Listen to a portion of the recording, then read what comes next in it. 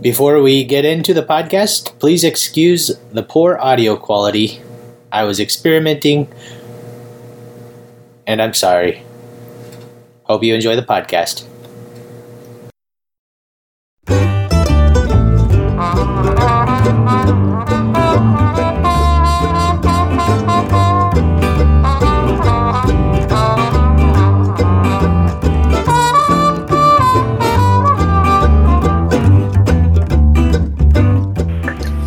So how about a podcast, huh? All right. Let's do it.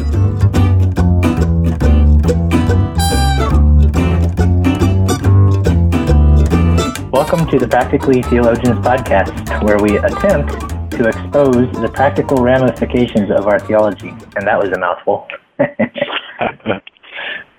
is Josh, and I'm joined today through the interwebs and via phone by Ferris and John, as we record from Washington State, South Dakota, and Minnesota, right? Oh, yeah. Oh, yeah.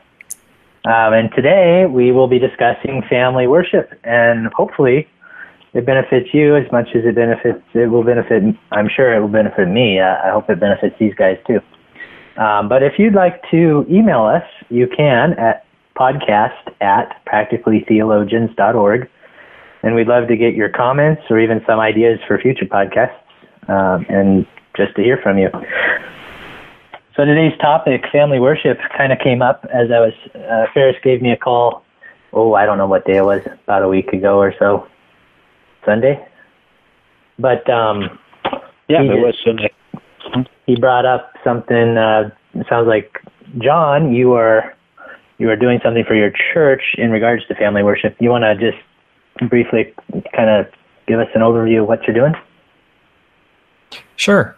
So what we're doing right now is I just finished up doing a family worship video series for our church. And it was a video series specifically because of the context right now with COVID-19.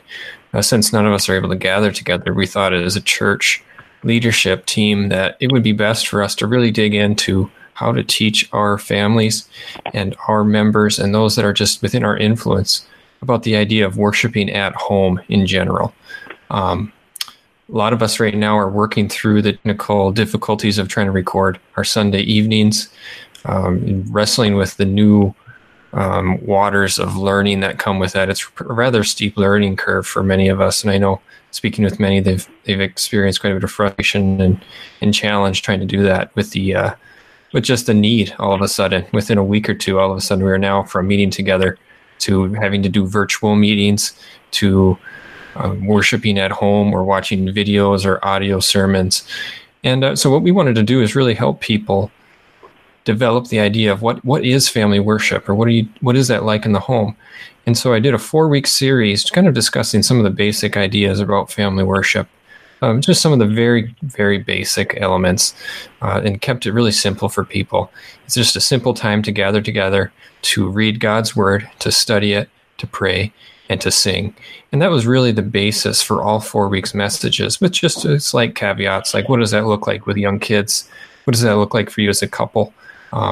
There was a special call to fathers with one of the vlogs as well, just to really encourage them to think about this and integrating this into their families.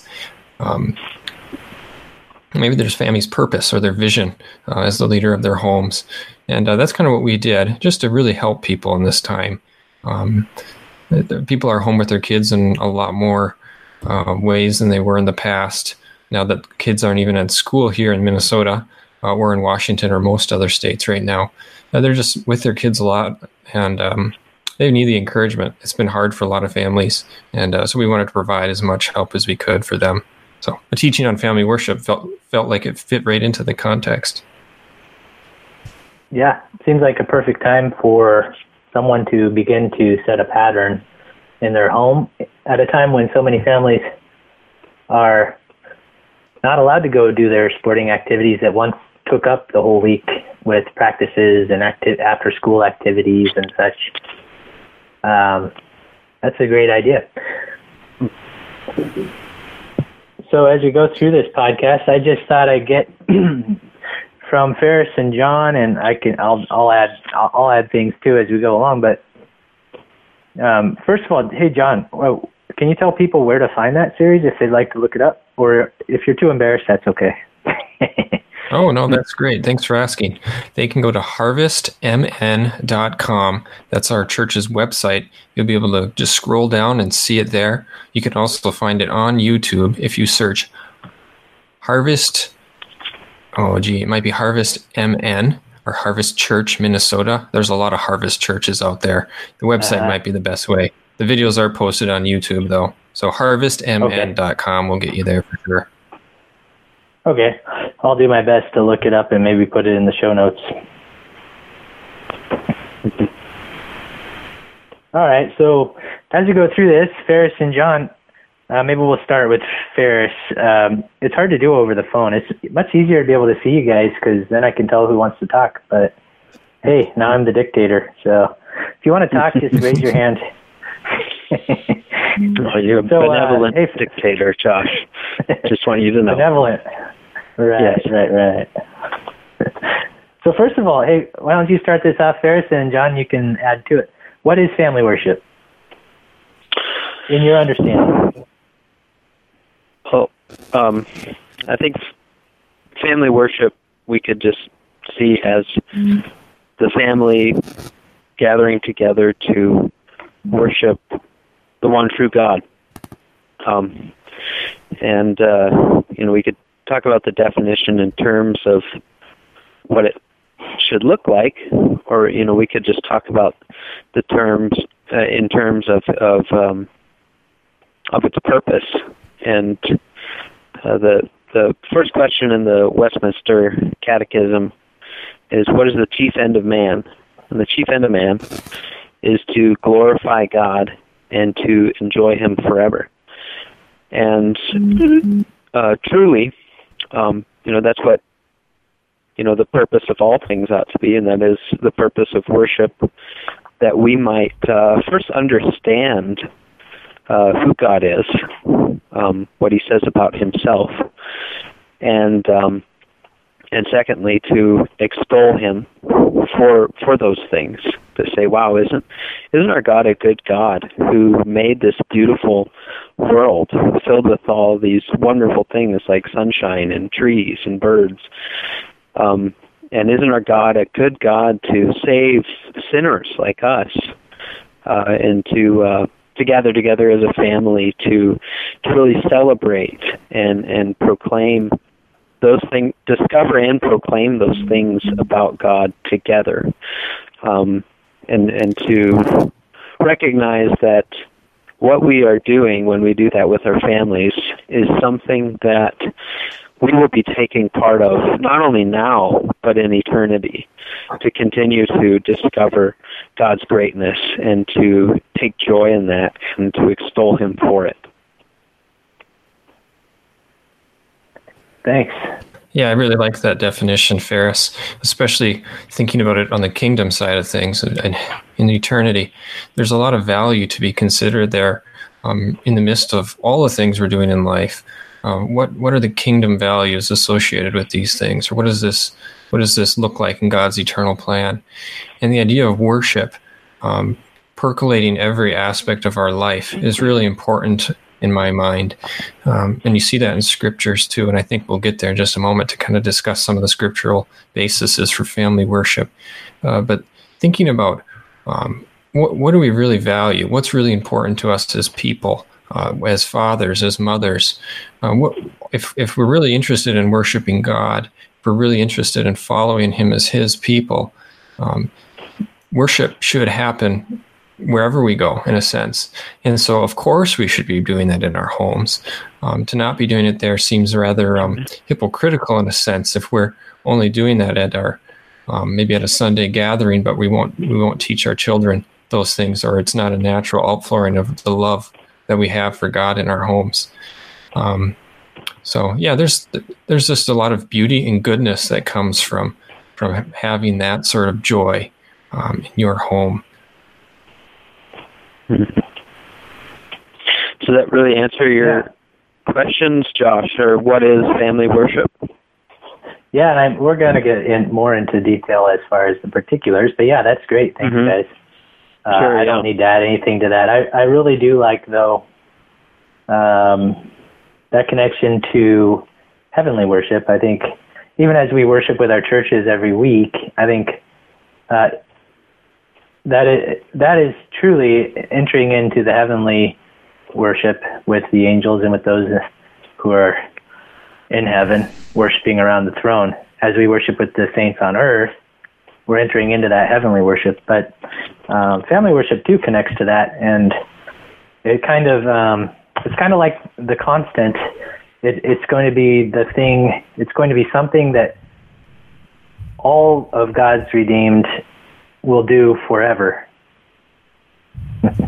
Unlike, say, maybe, I don't know, playing baseball or mowing the lawn. Those are things that that possibly will end once this world passes away. But worshiping around God's throne will be something that's something that will never leave us. That's something that is part of who we are, worshiping creatures. So I really like that connection. Absolutely. So as we discuss this, so one of the questions I had was, okay, family worship, and you guys mentioned maybe both of you or maybe one of you, how, of course, as God's creatures, we ought to be worshiping always. But in particular, as we worship with our family, may I ask this first of all, what is a family? When you say family worship, what do you mean by that? Maybe people are wondering that. I don't know. They're not wondering yet. I haven't released the podcast. But just to clear that up. How about you, John? Who would you say the family in family worship would be? I would say the family is those that you're with directly. And that the idea of family does look differently to different homes, to different mothers and fathers. Some people don't have kids. And so does that mean they're not able to do family worship? And of course, the answer is no, that's not the case. So family, and the idea of family worship really is the idea of worshiping to God together in the home with those that you are taking care of spiritually and physically. Or maybe even maybe more broadly speaking, thinking about if you're a single or you're in a context like maybe you're a college student. So what does worship look like for you with others in your dorm room? And so in that regard, the idea of family worship is the gathering of people in whatever place they are to worship God together. Mm-hmm. Yeah. I think where I was going with that is I think some people might have the impression that family worship is only something you do when you have kids or something. So, yeah. What do you think about that, Ferris? Yeah, I mean, Danette and I have recently had our first child. Each of us are 30 years old. And our little girl, Ruth, I'm holding, she's asleep on my chest right now.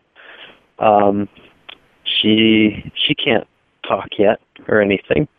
I really don't know that you could say she worships along with us, but for the 8 years that Danette and I have been married, I would say we have participated in family worship together. And our family has just been the two of us for all those years, other than there was one occasion where we took on a boy from Ukraine to take care of for a number of weeks. But family worship for us has just been two for the most part until just recently. Yeah. There's a bit of a different flavor to it once you have kids that are old enough to participate in it, in that you're also doing a lot of instruction and training alongside of it. Then there's some unique blessings that come with being able to do that with kids. But at the same time, if I remember back when Patience and I were newlywed and we didn't have kids, you really do have more time. You also have more energy and flexibility with how you're doing things as a couple. And so it really does look a little bit differently whether or not you have kids involved in the circumstances. And some of the ways you do it do shift, certainly, once you have kids in the picture. Yeah. Oh, for sure. So where do we get this idea of family worship from Scripture? And I had a list of scriptures where they're the kind of the typical places you would go to look at this. But did you guys? You can either look at my list and agree with it, or do you have your own places that you would go, or do you have your own patterns that you would refer to show that this is something? I don't know that I would go so far as to say we should do it. I guess, are there places in Scripture that show how we ought to, or why we ought to, or when we ought to?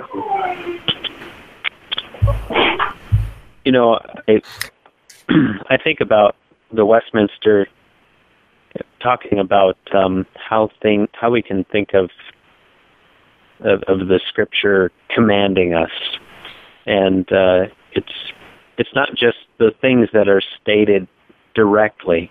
If I were to look for a direct statement that says you must have a time of family worship every day, and to look for some statement like that in the Scriptures, I don't think I can find one.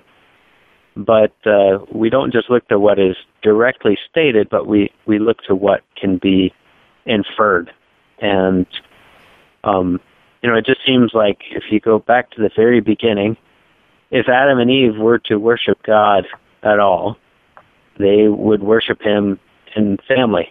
And that information had to pass from Adam and Eve to Cain and Abel somehow, and we see Cain and Abel making sacrifices.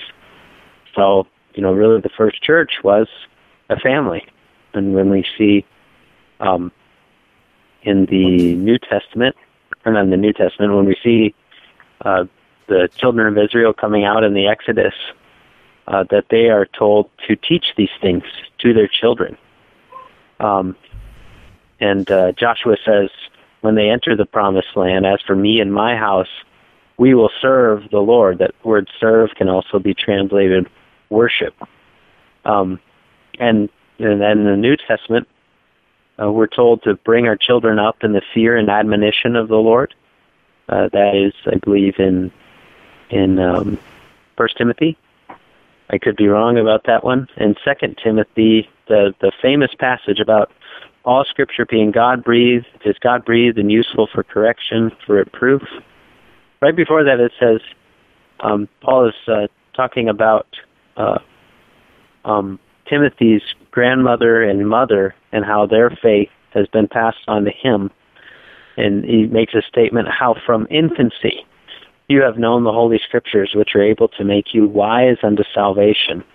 And then it goes on to say, all Scripture is God-breathed and useful for correcting, teaching, reproof, that the man of God may be fully equipped. And I really think you just see a pattern, and it's just kind of like an obvious obligation for parents who believe that God is the one true God and are called to teach their children these things. And the fact that our God is worthy of worship and He commands worship, that we would want to do these things together. I don't think we need to necessarily require a black and white official statement that every morning at 9 a.m. or every morning at 6 a.m. you're supposed to get up and go through this specific routine. It's just something that we ought to desire to do, seeing who our God is and what else He has required of us. Yeah. John, did you have anything to add to that? Maybe just a few other verses. Maybe just a pattern that we see within the New Testament, maybe a hermeneutical principle that I think might be helpful. But yeah, thanks, Ferris, for that, especially walking us through the Old Testament context of it within Deuteronomy. It really sets the stage thinking about how, these people were called from Egypt to worship God. I am the Lord your God. And that is, kind of the basis and principle for serving Him and worshiping Him. But thinking ahead, one thing that I have noticed is, and this can be a tendency that you'll find, is when we read or interpret the Scriptures, sometimes we do it with an individual type of mentality, like this is for me. I mean, that's true. But it's helpful to remember that the scriptures in general were written to groups of people, to churches, especially the New Testament. Almost all of them are letters to churches. And so thinking about the context broadly about the teaching in the New Testament, it's to the people gathered together. And to assume that this instruction that we're given in the New Testament as a whole is only for Sunday mornings or Sunday at 10 o'clock is far from the reality of what the teaching of Scripture calls us to do. And so thinking about, for example, like I believe you mentioned Ephesians earlier, Josh, and it kind of talks about the consistency in a Christian's life that we're called to walk in. I believe it's 5:15 says, pay careful attention. Let me pull it up. Yeah. Pay careful attention then to how you walk, not as unwise people, but as wise, making the most of the time because the days are evil. So don't be foolish, but understand what the Lord's will is. It goes on to say, speaking to one another in psalms, hymns, and spiritual songs, singing and making music from your heart to the Lord, giving thanks always. I think that's helpful phrase there, always, for everything to God the Father. In 1 Thessalonians, there's a similar kind of poetic stanza that says, rejoice always, pray constantly, give thanks in everything, for this is God's will for you in Christ Jesus. And so we see this sort of constancy regarding worship to God and praise and thankfulness to Him that should certainly go beyond our gatherings on Sunday mornings. And I mean, that only makes sense then that we should be considering how can we worship? How can we demonstrate thankfulness all the time to Him? And so family worship, in a sense, is just a natural outflowing of our love for Christ and our thankfulness for Him. Yeah, and if you want to get in, well, let me just throw this out here. It's interesting you said Ephesians, you brought up Ephesians 5, and submitting to one another out of reverence for Christ. The implication there is that you are doing this in the context of a community. And then it goes into how the husbands ought to love the wife as Christ loved the church and gave himself for her, having cleansed her by the washing of water with the word. And then it goes into children, obey your parents in the Lord, for this is right. And Ferris, this is where what you were referring to bring them up in the discipline and instruction of the Lord. That's Ephesians. So fathers, do not provoke your children to anger, but bring them up in the discipline and instruction of the Lord. Which harkens back to Deuteronomy 6. That I think that's a section that many people refer to in terms of the scriptural command to disciple your family, where it talks about basically in everything you do in the morning, in the evening, whatever you're doing, teach your children about these things that God has done and about this covenant that He has made with you. So, yeah. But it's interesting. It is done in the context of a community. It's not individual. So yeah, John, I guess I'm just saying that to agree with you. Mm-hmm. Not to say you shouldn't study your Bible individually, mm-hmm. But I think sanctification occurs in community with other people. So in the church, in the family, God uses people to expose your sinfulness, and then you ask for forgiveness, and He grows you that way, and He grows others by your being a part of a body, and that's pretty key to the Christian life. By the way, it's one of the things I really dislike about this whole lock-in thing. We can't see anybody. We can't take communion. We can't sing with the saints. We can't shake hands with one another. No kisses around here, but you know. Anyway, that's all I got on there for now. You got any other scriptural references or places or patterns that you'd refer to, or should we kind of talk about the components now? Yeah, that's all I had for the scripture portion. Yeah, I'd be interested in talking about the components. All right. Well, Well, John, let's go with John first this time.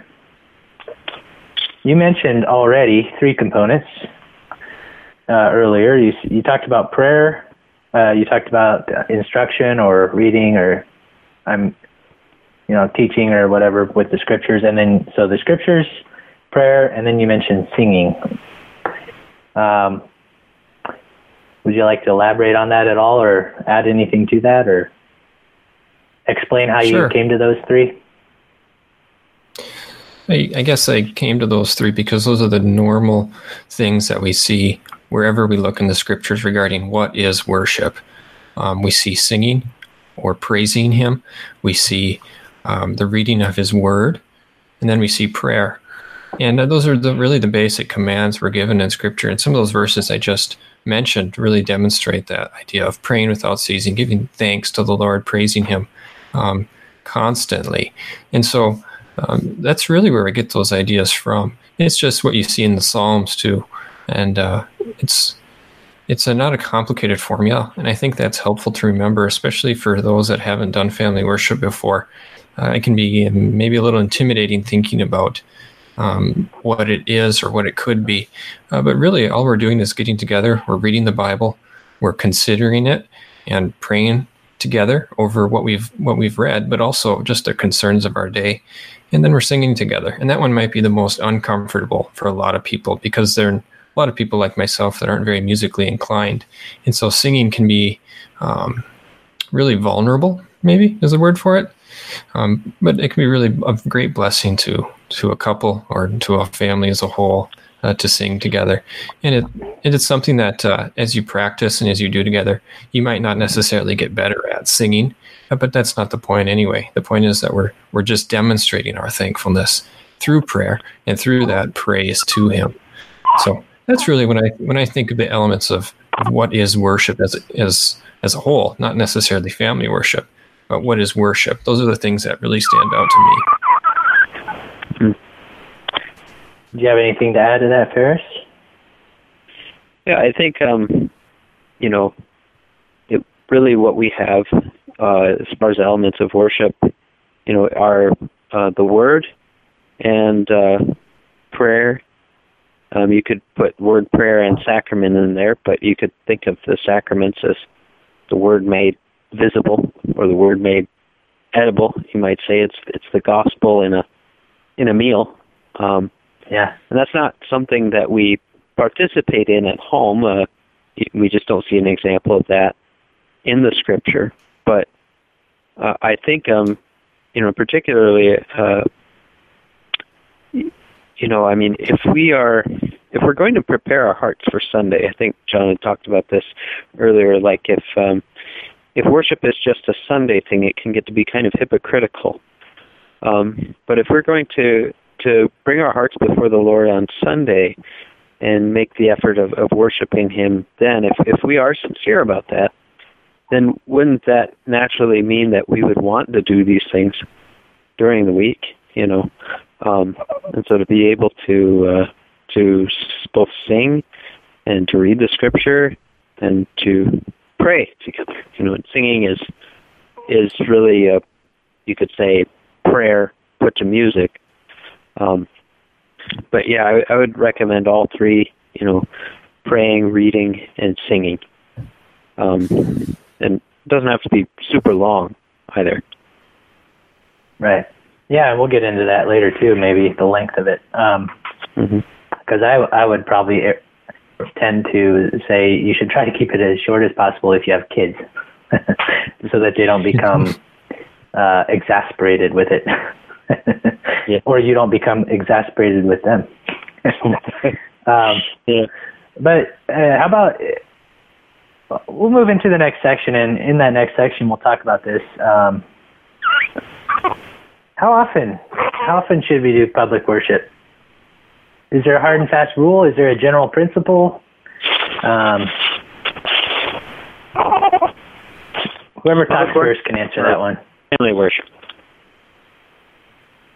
What's that? For family worship, yeah. Family worship. Yeah. Yeah. I mean, I don't really see why you wouldn't want to worship God every day. Sometimes unforeseen circumstances might get in the way of that, or if it, like, we just got we took Ruth home from the hospital. She was born in January. We took her home about a month ago. She was born 10 weeks premature, and getting, it's our first child, and adjusting to sleeping schedules and having to stay up, and we're trying to get feeding and stuff figured out. So things are kind of difficult around here. We try to get. I think our goal eventually is to have a short time of family worship at every meal. And just to make family worship kind of the conversation that comes in at the end of the meal. But at the present time, we try to carve out some space during the day when we're both full of energy that we can consider the Word of God together. So I mean, I really think it's our joy really to participate in it daily. Yeah. How about you, John? Yeah, kind of the way I like to think about how often we should do it is maybe under the framework of as families trying to create spiritual rhythms for our families. Rhythms or patterns or traditions. You could probably use any of those words to describe what I'm trying to mean here. But setting our days intentionally apart and structuring them in a way that worship is a normal aspect of the day. And I think it's helpful to think about it in that way, because once you start talking about the schedule, everybody's schedule looks differently. I remember working shift work, where I'm working 6 to 6 in the, from 6 in the morning to 6 in the evening. And when are you going to be home? So it's important to consider the practical, especially when you have kids in the home, because that exasperation can happen quickly if you're trying to force things to happen maybe earlier than they ought to or later than they should, especially with kids around. But the idea of doing it daily or creating these patterns daily is really important, I think. Maybe you have one set apart day a week that's a bit longer if your schedule is pretty demanding of you at work. Or maybe you can do it a little more often if your schedule is more open, or if you're able to be home. Kind of the basic pattern we do is we do it in the morning, because that has worked well for us in our schedule. And usually I've only had to be to work by about 8 o'clock or so in the morning. And so there's time for us to get up, and we'll read and we'll pray and we'll sing right after breakfast together. And then in the evening, we'll also do a few things, especially in preparation for bedtime. But those are some of the just kind of those repetitious patterns that we do as a family. And so thinking about your circumstances is really important, I think, in creating those. And so for a lot of people, I imagine after supper is going to be that time. And maybe just for dads in specific, that time when you get home after work from, let's say, 6 to 7 or 8 o'clock is just so important for you to be fully engaged with your family, whatever that looks like. And, including worship all together with your family at that time. That's kind of what I would encourage people to consider. Mm-hmm. So go ahead. Okay, how about you say what you're going to say, and then I'll see if it was what I was going to say. Well, I was just going to follow up on that idea of doing things daily and at meal times, perhaps with the question, should we have a set time? Is that beneficial to have a set time every day? I would say yes. Go ahead, Paris. I would say yes, just because you can always fudge on a set time. But if there's not a set time, then you can end up missing it. We're always going to we're often going to fall short of a bar. Obviously if something happens, you can move it to another time, but setting a time just shows that you are making this a priority in your home. You're making the worship of God a priority. I know Joel Beakey, who's very good to read and to watch on YouTube regarding family worship. They would have it the same time every night, and they just made that a consistent part of their life together. And I think particularly with small children, to grow up with that rhythm, like John was talking about, that they know at this time, we're going to gather together as a family, and we're going to worship together. So I mean, it's going to be harder to miss if you have it scheduled at the same time every day. Yeah. Anything to add to that, John? There's two things that I have noticed that the powers of evil or the devil seem to be particularly interested in my family. It's distracting me from doing family worship together through busyness or schedule conflicts, and trying to impede one-on-one time with my wife. Those are two consistent things that I have recognized I need to fight for, in a sense, within my family. Because it's maybe it's our culture, maybe it's a universal truth that these busyness. There's so many things that we can always be doing. There's always more work to be done, especially if you're trying to provide, or if you're your own business owner and you have clients that are waiting on the end of the phone as soon as the sun comes up.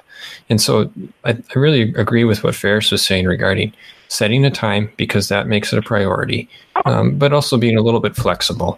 But you really do have to fight to make these things happen in your life.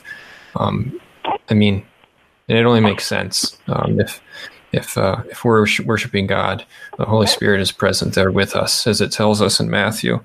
And so I just really think it's really valuable to really consider about making it a high priority. And if scheduling helps, then that would definitely be something we should do.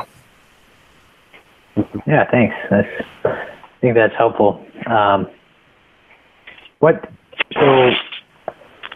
in some ways, I kind of want to talk about what we personally do. And a lot of the rest of these questions I had, but I guess I'll lead off just talking about kind of what we try to do. Try is the key word there. And we have 6 kids. The youngest is 2, and the oldest is north of 2 somewhere. 13, I think. Ask me tomorrow, and I might remember. But it's difficult, if you don't have a particular time to gather everybody together at the same time when maybe they're outside playing or they're off doing all sorts of different things. So we found it to be helpful to do it right after dinner or right at the youngest's bedtime. So those two things are kind of our two go-to times. It sounds like you guys kind of do it around a meal time. Is that correct? Yeah, another.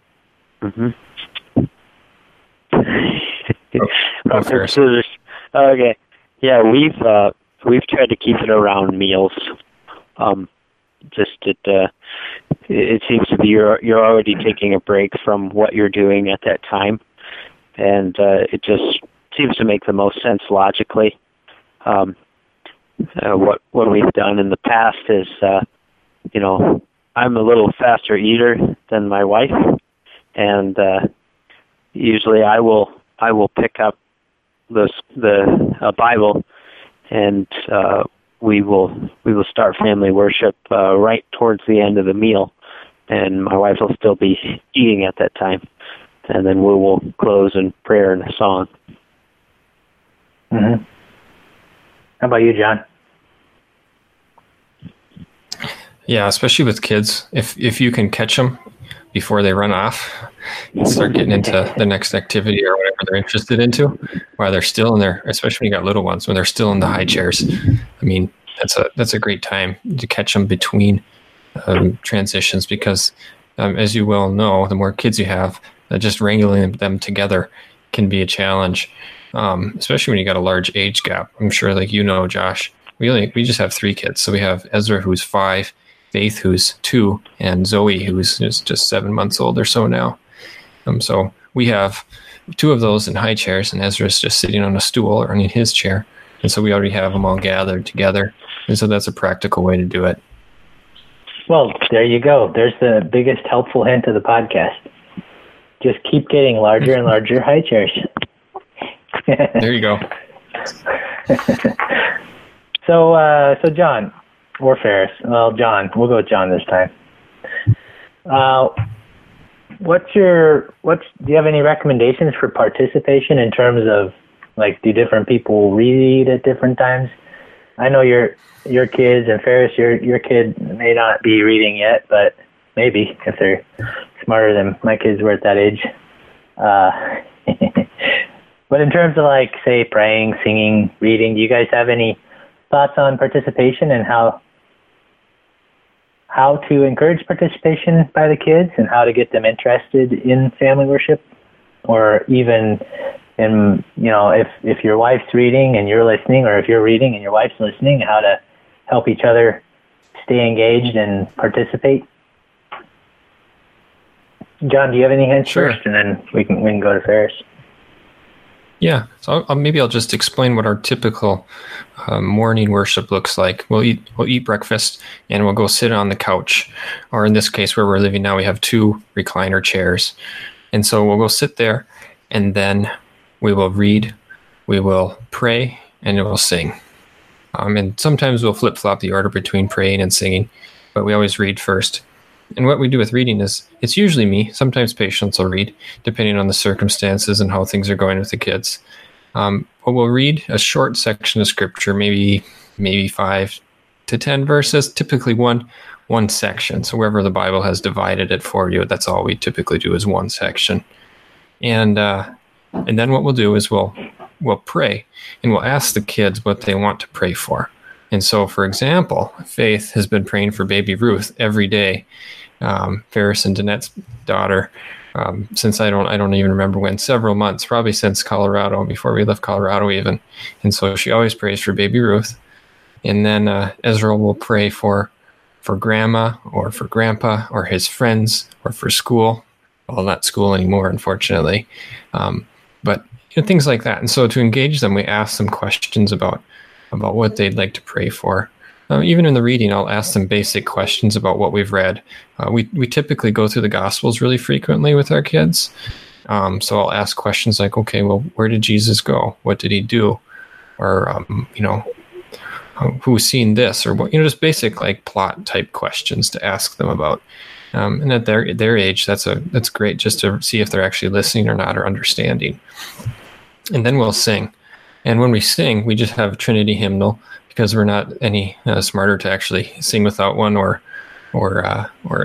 make music on the piano or a guitar or anything. So we just sing. If you're that hymnal is inspired. Yeah, well, it's not the blue one. According to some, I think that's the right one. Oh yes, I forgot. We have the red one. But anyway, and that's what we'll do. The kids have their favorite songs. Yeah. So we'll ask the kids what songs they want to sing too. And so we don't set any hedges on that. So we'll often be singing Christmas songs in July. But if that's what they want to sing, Ezra loves O Come Emmanuel. So we'll sing that one a lot. Jesus Shall Reign is another family favorite. And so we just sing a lot of the same songs over and over again, because the kids are interested and they can't read. So if they have the song memorized, well, that's the one we're going to do, so that we can all be together singing. But that's kind of what our typical worship looks like. Very cool. Thanks. Yeah, that's helpful stuff. Kids are especially it's hard to help them, especially when they can't read, especially in terms of singing. So that's a good idea. Let them sing whatever they want. I'm assuming Old MacDonald's out, or is that fair game?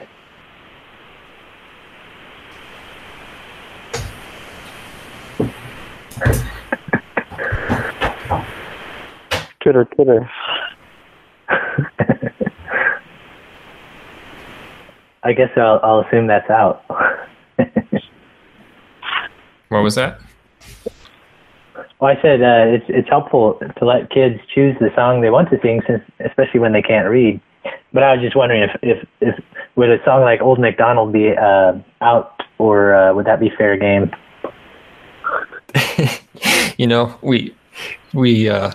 It's funny you say that, because Ezra has repeatedly asked in the past to sing Jingle Bells, and that's fine for a song, whatever, but I guess that's not our intent. So we'll try to explain to him, well, we can sing that one later, but right now we're going to sing something else. We're singing a praise to God, is usually how I explain it. Yeah. So, and Jingle Bells isn't about God, so. So how about you, Ferris? Do you have any tips, especially in terms of, sure. You just have, you've got Ruth, and she's very young right now, but what about you and Danette, as far as helping each other? Right. It's, it's a lot different being just a couple together versus a family. But I would say that there is quite a bit of overlap. I think, John mentioned going into the living room to sit on the couch or something like that. It just seems like for us, changing locations seems to signal we are intentionally changing gears here. Sometimes circumstances are to where we need to just be at the table to get, going with our day. If one of us has to head out the door right away or something. But making sure that we don't go too long, so that we can just function more consistently in family worship, rather than deciding that we need to do this thing for 45 minutes or an hour, to just be able to consistently spend 15 minutes a day considering God's word and praying and singing. That's just very, very life-giving and very, very helpful. You can always talk to one another about these things later if something you think about something that you read in the text. And I think what I've tried to do just as a husband leading my wife is ask her what questions she could ask the text. Just looking for how many who, what, when, where, why, how questions she could give to the text, and then we try to explore what those are. And that's not always the case every day. But I think asking those who, what, when, where, why, hows versus yes and no questions seems to open things up quite a bit more. One thing really refreshing that I've seen just observing John and Patience family worship is their son Ezra. He usually asks a question when, at least one question. Very inquisitive child, and that's just been great to see. I don't know if that's every family's case. Well, I can't say it's necessarily mine.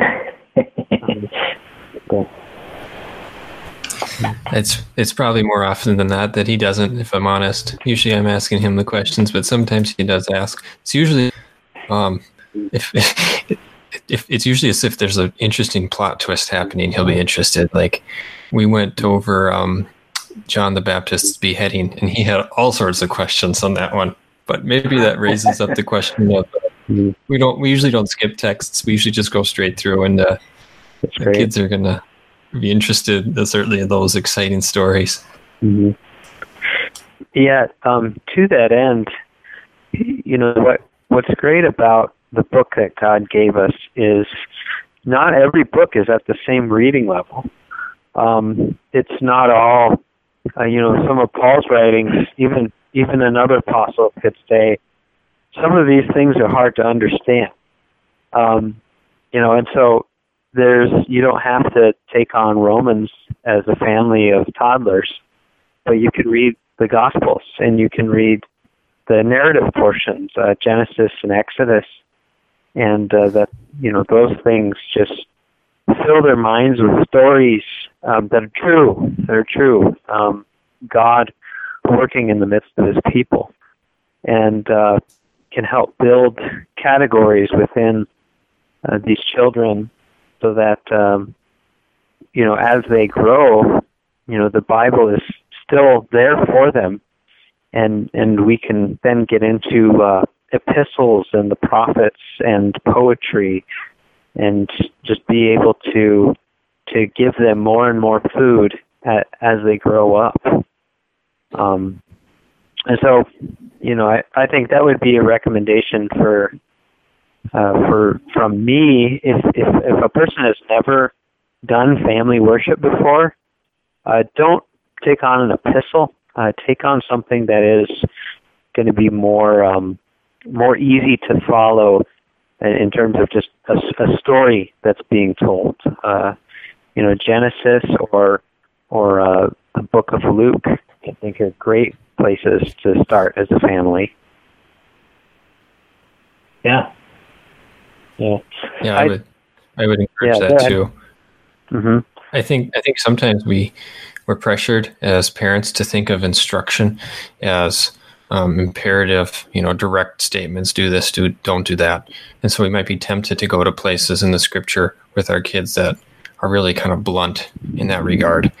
But think about the influences on culture as a whole, and what are the powerful ones right now? It's video media, YouTube, whatever's the next bestseller or best big hit at the box office. What movie is out there, and so it's really important not to devalue narrative, the power of narrative in providing instruction, because our kids, especially when they're young, they're looking for identity within their home and within their person. And so those stories, they're going to be relating to the characters in them. They're going to be considering, like, what's going on? Why is this happening? And they're going to be wanting to flesh out their sense of justice, their moral understanding of what's good and what's wrong, what's worth fighting for, through narrative. And there's so much instructional value that we maybe take for granted sometimes within narrative stories of the Bible. And it would be interesting to look at a percentage basis of the Bible as a whole. Most of it certainly is narrative. Almost the whole Old Testament's narrative, and a large portion of the New Testament, probably the majority of the New Testament's narrative too, regarding the 4 Gospels and Acts, and the other portions in the epistles that give some narrative as well. And so it's maybe don't devalue narrative with our kids. They're really attached to story. So that's something we've certainly seen. Mm-hmm. Mm-hmm. John, you also mentioned something that I feel very strongly about too.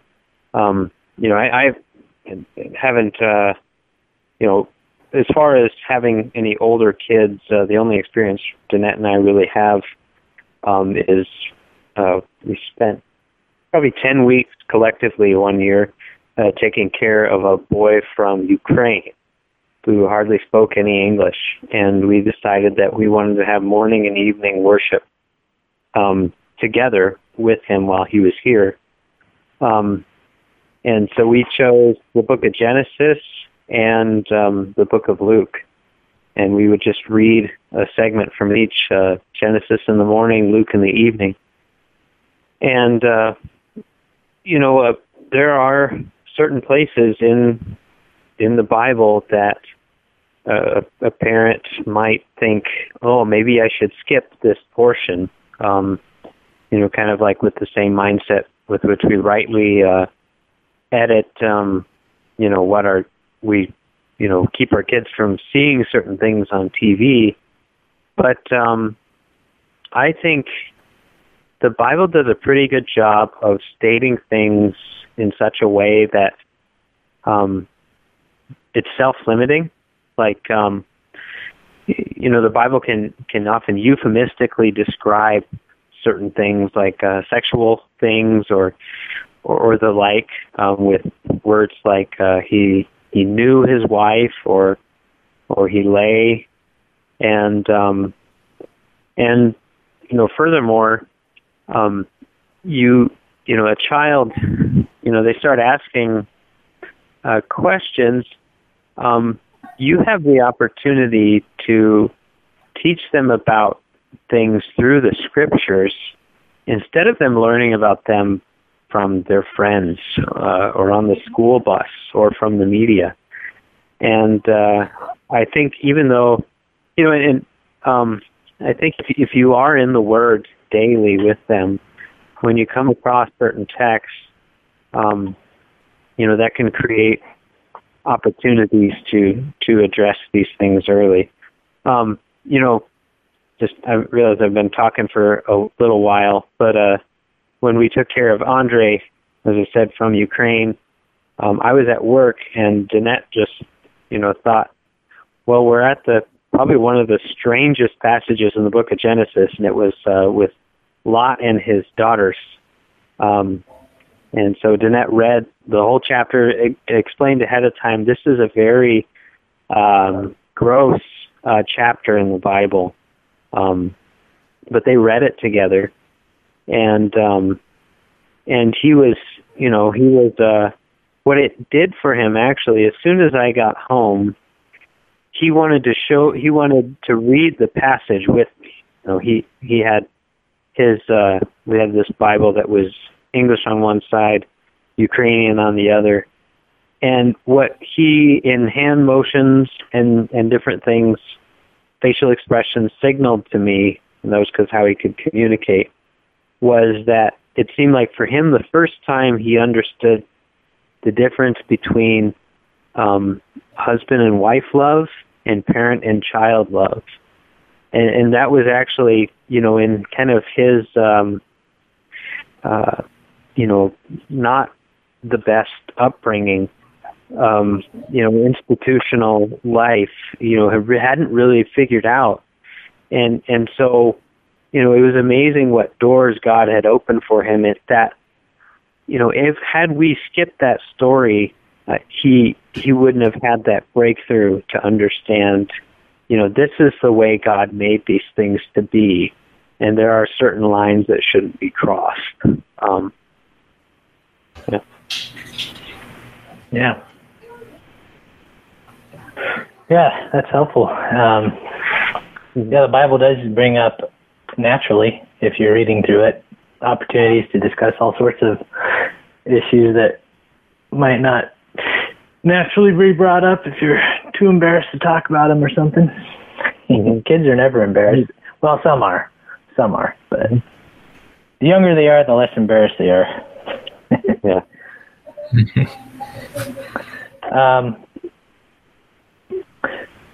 So, I know, John, how much longer do you have, by the way, before you need to be off? I'd probably have another half hour or so, and then I have to be out to the church to record worship for our Sunday and Good Friday services. Okay. So I think we'll go through this pretty quickly if we can, and just kind of wrap it up pretty quickly here. But some things. So our family, when we're doing family worship, we try to sing. Just try to sing together. One hint is you could just practice one hymn, and for those who can't read, the kids that cannot read, or the adults who can't read, whatever, we just practice the first verse over and over and over, and eventually they learn to sing the first verse. But do you guys have any hints for people who can't sing or don't know the tunes to the songs? Any helpful resources out there or ideas for that? If you have a hymnal but nobody plays piano or guitar, or you've you're just not familiar with the tune, should we just forget it? Yeah. There's this thing called YouTube that has pretty much every song on it, in case you've ever wondered how a hymn or a song goes. I think you said, you explained it well, Josh. Just find something that you guys can figure out, practice it, and learn it together. Pay attention to what songs the kids attach to at church on Sundays, and maybe do those ones. That's something that we've done before. Okay. Yeah, I think you could maybe have your family pick something that they sang, one of the hymns that they sang on a particular Sunday, and then the rest of that week you could just practice that hymn together. You have to have your own hymn book at home, or you could, as John said, look it up online and have the words there. Yeah. Yeah, and by the way, that doesn't mean we actually sing every night or that we're good at singing. It's just that's our ideal. In terms of going through narratives, one thing I've been attempting to do is we're kind of trying to work our way through Matthew. So I've been trying to relate biblical theology to the narrative sections of Scripture, so kind of showing how Jesus is the true Israel through that. It's really interesting as we read to consider how the passage connects to the rest of Scripture. So a helpful resource for that is Biblical Theology by Voss. That's one I always recommend. But there are a lot of helpful resources out there just to help you think about the Bible more holistically, because God wrote the Bible. He didn't write it in an atomistic way. It's one composition by many authors. So humanly speaking, God used human authors who wrote, but He inspired the whole thing. So it is that's one thing I've been really trying to do is it is no matter where you're at in the Bible, it relates to itself and it's consistent with itself and it tells an overarching story of redemption. So that'd be one little hint I'd throw out there, is just pay attention to how this section of Scripture connects to the overarching story, or let's just call it story.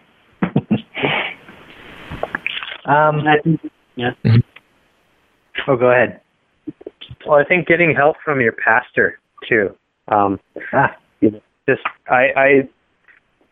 personally, as someone who's filled the pulpit, nothing gives me greater joy than hearing that someone has started to embark on this journey of worshiping God together as a family. And to hear that is just wonderful. And so, to be able to share that with your pastor and then to take these passages before him, or take them to him and say, we were really confused about this one. What do you think about that? This book that we were given is a book for a community, and we can utilize the officers that God has put in place. Yeah, that's a great, and we should. Man, that seems like an obvious thing to do, but I doubt we do that as often as we should. Yeah. Right. By the way, I was going to mention, if you don't know tunes, hymnary.org is a good website to refer to for tunes. Just an aside that I forgot to add.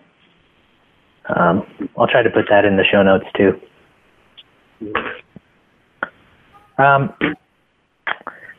So was there anything else we'd like to cover in this regard? I mean, but speaking of singing again, I just wanted to mention something. You don't have to be able to carry a tune in order to sing. And you can even, there are people who just can't sing. So, but just look forward to that time when the curse will be removed. And we'll all be gathered around the throne singing. And I imagine it's going to be beautiful because God created beautiful singing. So even as you sing here on earth with a voice that's less than ideal, and maybe you can't even carry a tune, just do so looking forward to singing through eternity with imperfection. So that should be great. So be encouraged by that. Yeah. So is there anything else you guys would like to add? Yeah, there's one other thing I thought might be worth mentioning.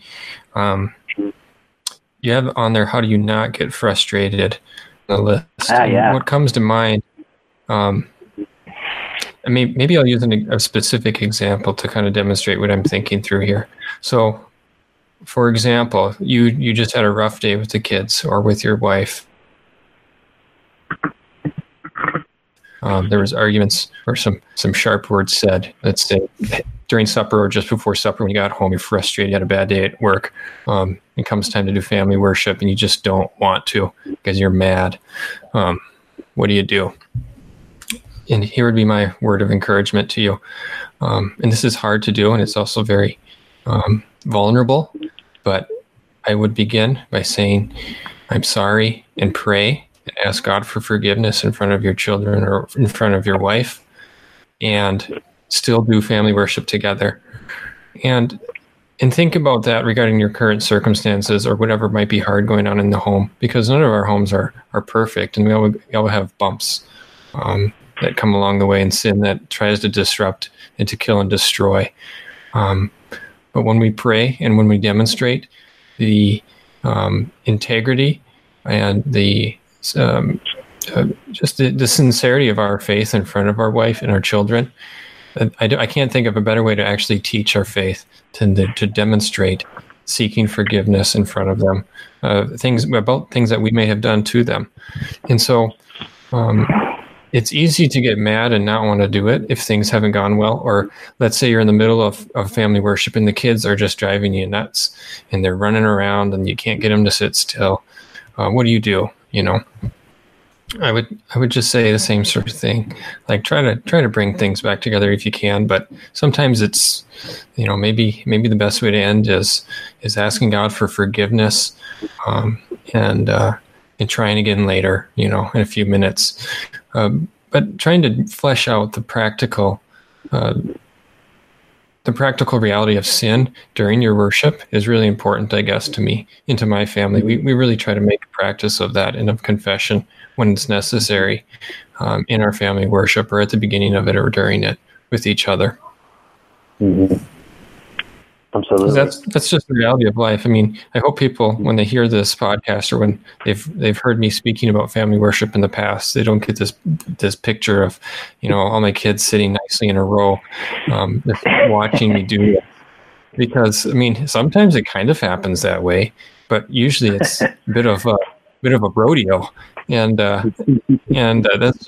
that's fun. Make it fun. Go with it. Don't get frustrated if you can. Try not to be frustrated with your children, as Ephesians talks about. That kind of links into something I wanted. Well, it links. What you're saying fits really well with something I wanted to bring up, and I forgot to.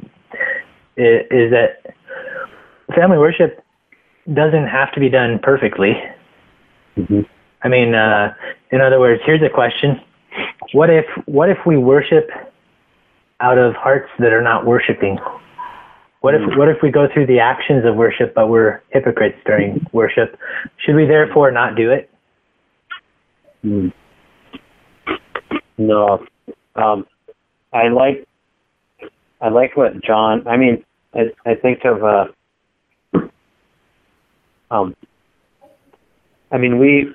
It is good if we can be fully engaged in a worship, but the one God is worthy of being praised, and really the act of submitting to worship Him, we have to think of as transformational. And like John said, when you sit down and it's time for family worship, if there is something that is really bugging your conscience, you can't just go into worship. You're either holding a grudge, or you realize that there's something God's convicting you of, and it changes you, and you have to deal with those things before you can go into family worship. So I mean, people live in a strange way where we think that if we don't feel like doing something, then It's just not, I don't know. I don't know exactly what it is, but we think we should do it.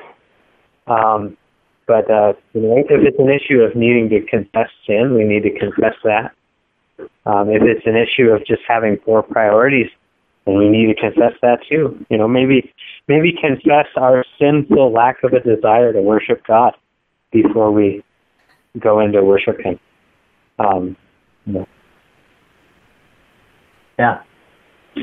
Yeah, and so be encouraged that this all worship, it should be God-centered, in other words, I think is what we might get around to. It's not about what we feel or how well we do during worship. It's about God being worshipped by his creatures. And I think, the life-changingness of it that's super helpful to point out that even when you don't feel like it, there's a reason why you don't feel like it. And if you make this a pattern, it just brings that to the light, that sin to the light, and helps you to ask for forgiveness, to examine it, examine yourself, but also it brings you back to the realization that we are sinners, and the reason why we can worship God with thankfulness and is that we're redeemed by a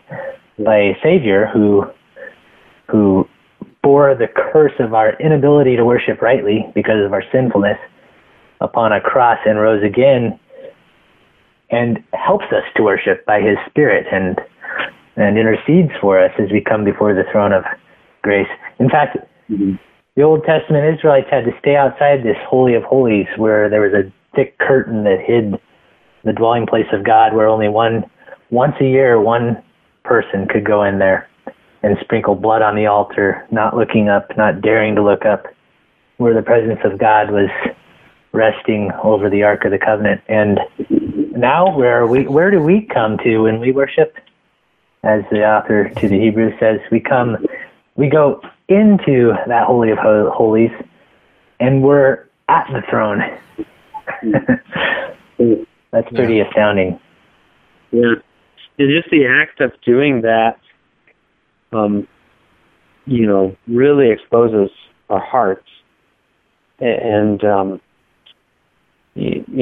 don't think it can really be said enough. I've had occasions where, Danette and I, we used to have, we've been having family worship more in the afternoons or evenings now, but it used to be in the morning. And just had the experience of recognizing that, the time for family worship is coming, and I just don't feel right in my heart about something I did or something I said to Danette, and then just having to come to a place of apologizing to her because I knew my worship wouldn't be acceptable before God unless I confessed that. And, like Jesus says, if you are going to lay your gift before the altar and you there, think that somebody has something against you, go and be reconciled to your brother before you go before the altar. And I think, I think that's what worship does, is it just exposes our hearts that, there's sin in our lives that needs to be confessed, needs to be taken care of. And then after that, the experience of worshiping God is just that much more full of joy because, I'm this sinful person and I just sinned against my wife and I had to confess it to her. And now God is more than willing to accept my worship. And just what a wonderful thing. But, getting over that hurdle is hard. And I honestly think that's why a lot of people don't participate in family worship or private devotions, is because they don't like standing before that altar knowing somebody has something against me or God has something against me that I need to deal with before Him. Yeah. Amen. Yeah. Well, is there anything else to add, John, to that? Or I was going to go into just maybe if you guys had any resources. I know. Did you have anything to add, John, before we go to that? No, I don't think so. Maybe a few resources, but ahead. Yeah, Ferris had mentioned Joel Beakey. And I would second that opinion. Third. So is there a particular book on that, Ferris? There is online, but I mostly just watched his videos. Okay. And I think the benefit of that, he does give some helpful how-tos, but I think he's just created, he's really presented what the value of worship is, and to just be able to hear, him being at least a second-generation Christian whose father really laid a solid foundation of someone who was who bared his heart before his children and before his God in worship, and just gave all of his children such a vision for, wow, this person, my father, really loves his God, and that just stuck with them forever. And so just to see somebody who could really encourage you into what could family worship be, I think he's very helpful for that. Also, just one thing I mentioned, or we didn't mention this earlier, but perhaps if a person wants to do something special on a Sunday, or have one time during the day you're reading the Bible, and then another time of the day maybe pick the Westminster Catechism or another book. One book that I'm reading to my family is John G. Paton, Missionary to the New Hebrides, and it's an autobiography written by John G. Paton.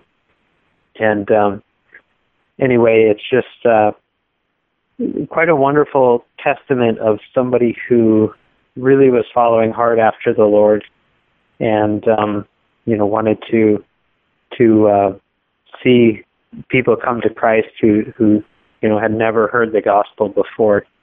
And I think just being able to do something special like that on occasion is just really a great thing to take part in as a family.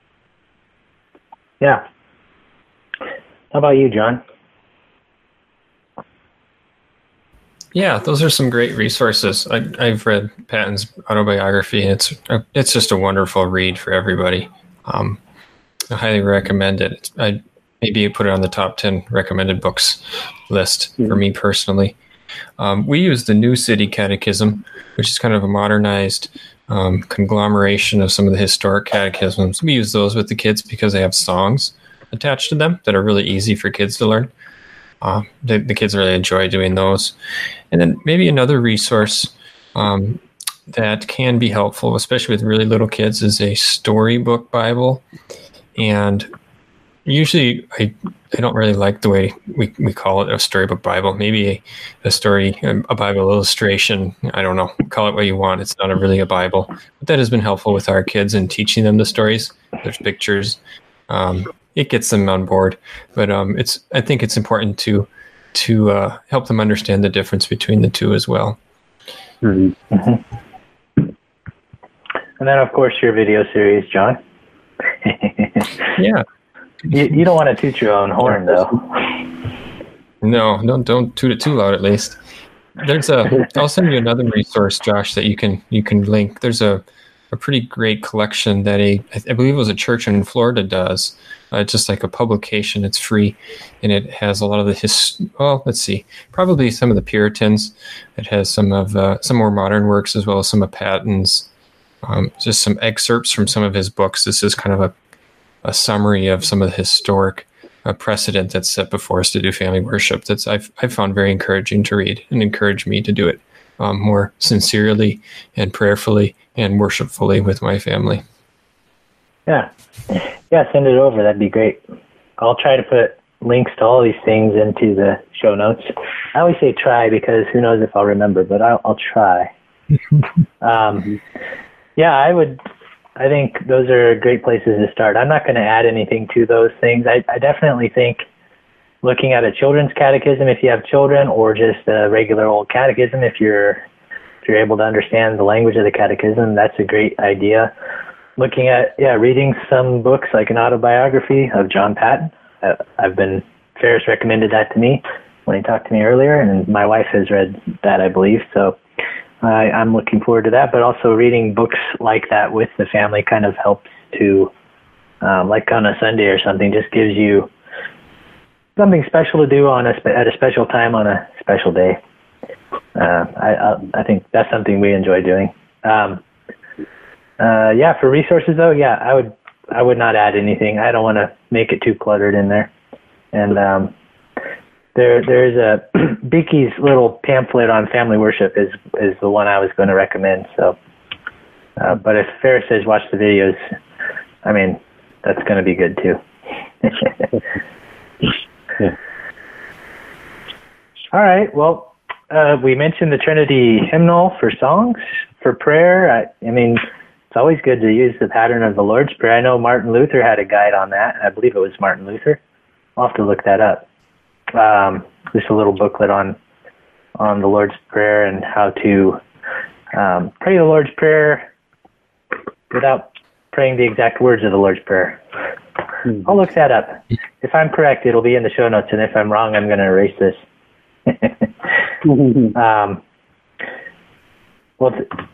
Thanks, guys, for joining me. It was fun to talk to you guys, even though it was a little bit more formal than just a casual discussion, but I had a good time. You guys have anything else to add? No, I think that's good. Thank you, Josh. Okay, yeah. Look forward to maybe having more discussions like this at a later point in time. Maybe then you could discuss prayer. Sorry, what was that last part? Maybe at a later point in time we could discuss prayer. Prayer? Oh, that would be good. Yes. It's actually something that my wife and I have been studying from the catechism.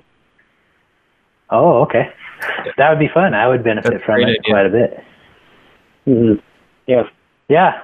Well, I always hope to record more than I end up recording.